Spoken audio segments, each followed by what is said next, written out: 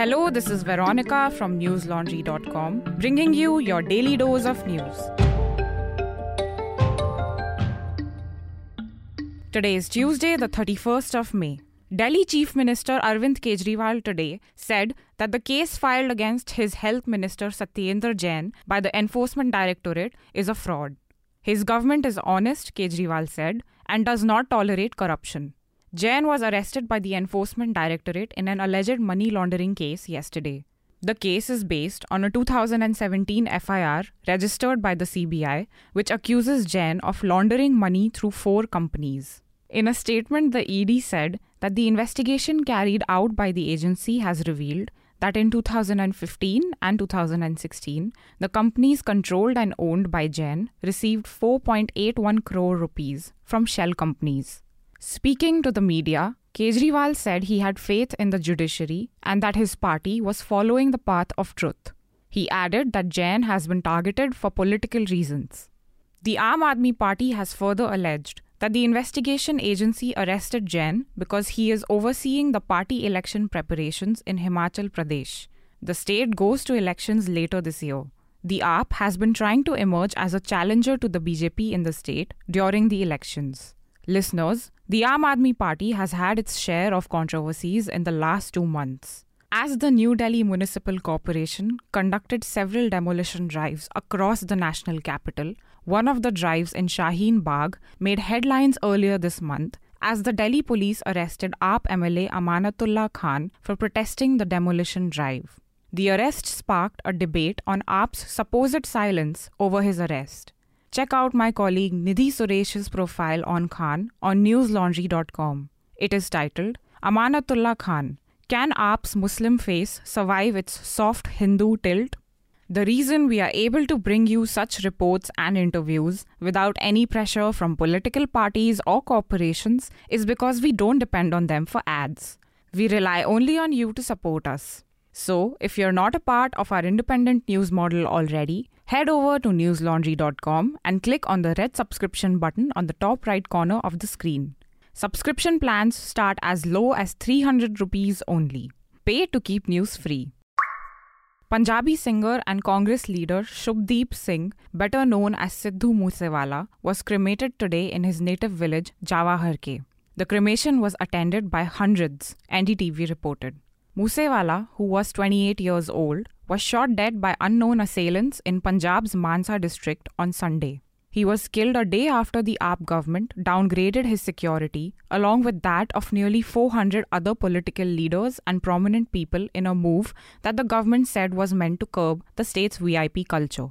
Punjab police has said that gangsters Lawrence Bishnoi, associated with the 700-member Bishnoi gang, and his Canada-based aide Goldie Brar have taken responsibility for the killing. Brar reportedly said that Moosewala's killing was a retaliation to the killing of Shiromani Akali Dal leader Vicky Midhukhera. Bishnoi has been incarcerated since 2015 in multiple cases including murder and extortion. On Sunday, Bishnoi had moved Delhi High Court seeking security, saying he feared the Punjab police would kill him in a fake encounter. At the cremation, the singer's father was accompanied by Congress leaders, including Punjab Pradesh Congress Committee President Raja Waring. Earlier in the day, police had to use lathi charge to disperse the crowd gathered outside Moosewala's residence, the Indian Express reported. Security was strengthened in and around the area as the singer's fans gathered and shouted slogans against the Punjab government. Former Gujarat Congress leader Hardik Patel announced today that he will join the BJP on 2nd of June. Patel resigned from the Congress on 18th of May. In a stinging resignation letter addressed to Congress President Sonia Gandhi, he claimed the party did not care about the concerns of the people of Gujarat and accused the senior Congress leadership of lacking seriousness. BJP Gujarat spokesperson Yagnesh Dev confirmed that Patel is joining the ruling party. Gujarat is scheduled to hold its assembly elections in December this year.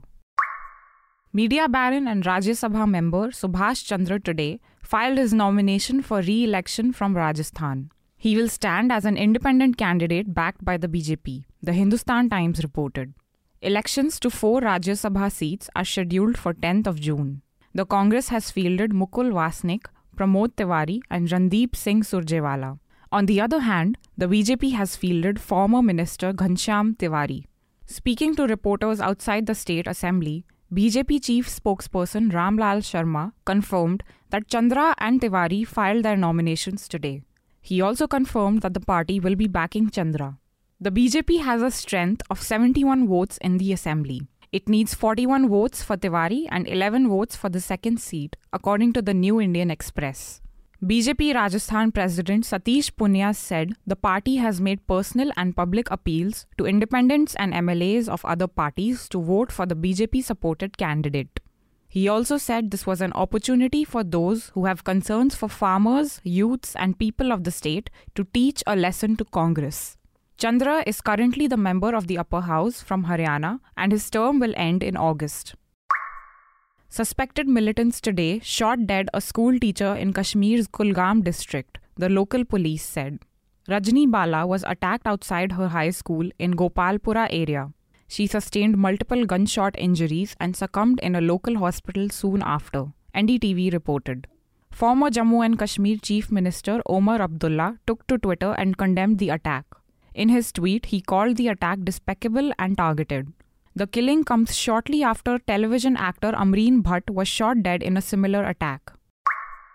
Russian forces have taken over nearly half of the city of Severodonetsk and set up military positions in the regions under their control, city head Alexander Stryuk told Ukrainian TV. The twin cities of Severodonetsk and Lysychansk have witnessed intense Russian attacks in the last week as Russian forces are trying to take control of Ukraine's eastern Donbas region. If Russian forces are able to take control of the two cities, then the entirety of Luhansk region will fall under Russian control. Stryuk also said that all evacuation was suspended as it was not possible to evacuate civilians with ongoing street fighting. Meanwhile, the first cargo ship carrying metal left the southern port city of Mariupol today and headed to Russia. Mariupol was recently taken by Russian forces following a 3-month siege, which culminated in the surrender of the Ukrainian forces. Denis Pushilin, the separatist leader of the breakaway region of Donetsk, said on Telegram that the ship carried 2,500 tons of sheet metal rolls and was headed to Rostov. That's all the news we have for you today. Have a great day or a good night depending on where you're listening from. See you tomorrow.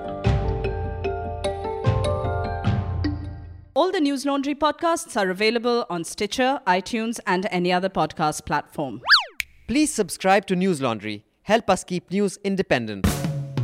To catch all our podcasts on news, pop culture, current affairs, and sport, visit newslaundry.com. Follow us on Facebook, Twitter, and Instagram, and subscribe to our YouTube channel.